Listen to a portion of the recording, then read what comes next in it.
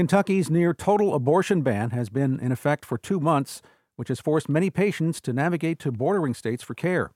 But that access could change quickly with state laws across the Midwest in flux, including in Indiana. WFPL's April Rickard reports on how providers are ensuring access across state lines. Aaron Smith is the director at the Kentucky Health Justice Network, an organization that advocates for abortion access.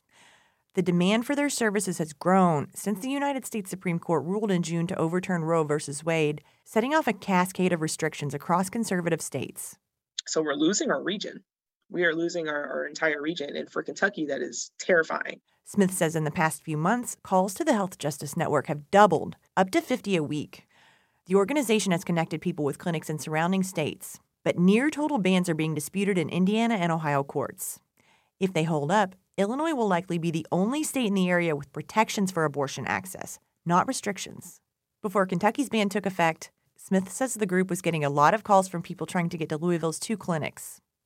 More recently, they've started getting more calls from people in other states, including Texas and Oklahoma, trying to get to Chicago. Smith says there's more to the services than simply arranging travel. Each call is a new assessment. Sometimes it's like, I need money for daycare or for childcare services so I can go to my appointment in this state.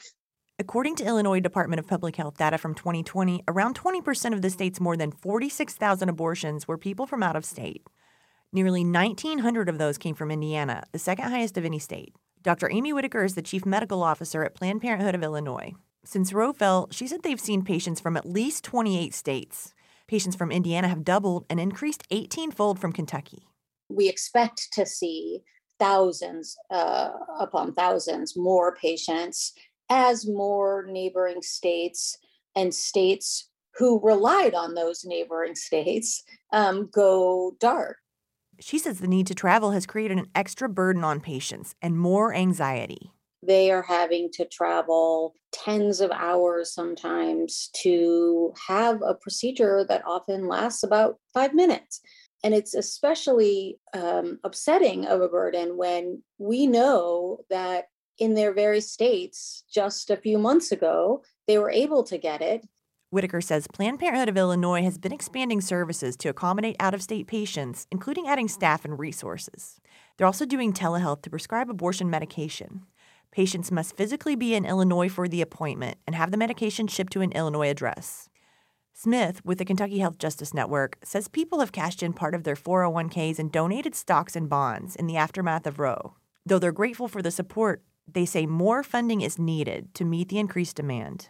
We're playing a long game now. We are playing a long game of having to transport people out of the Commonwealth of Kentucky to get access to safe and healthy abortions in other states, in other parts of the country, and in other regions. Indiana's ban is currently blocked, but a court could reverse that decision soon. Kentucky's ban was reinstated in August. Residents will decide on a constitutional amendment that would codify restrictions in the general election. I'm April Rickard in Louisville.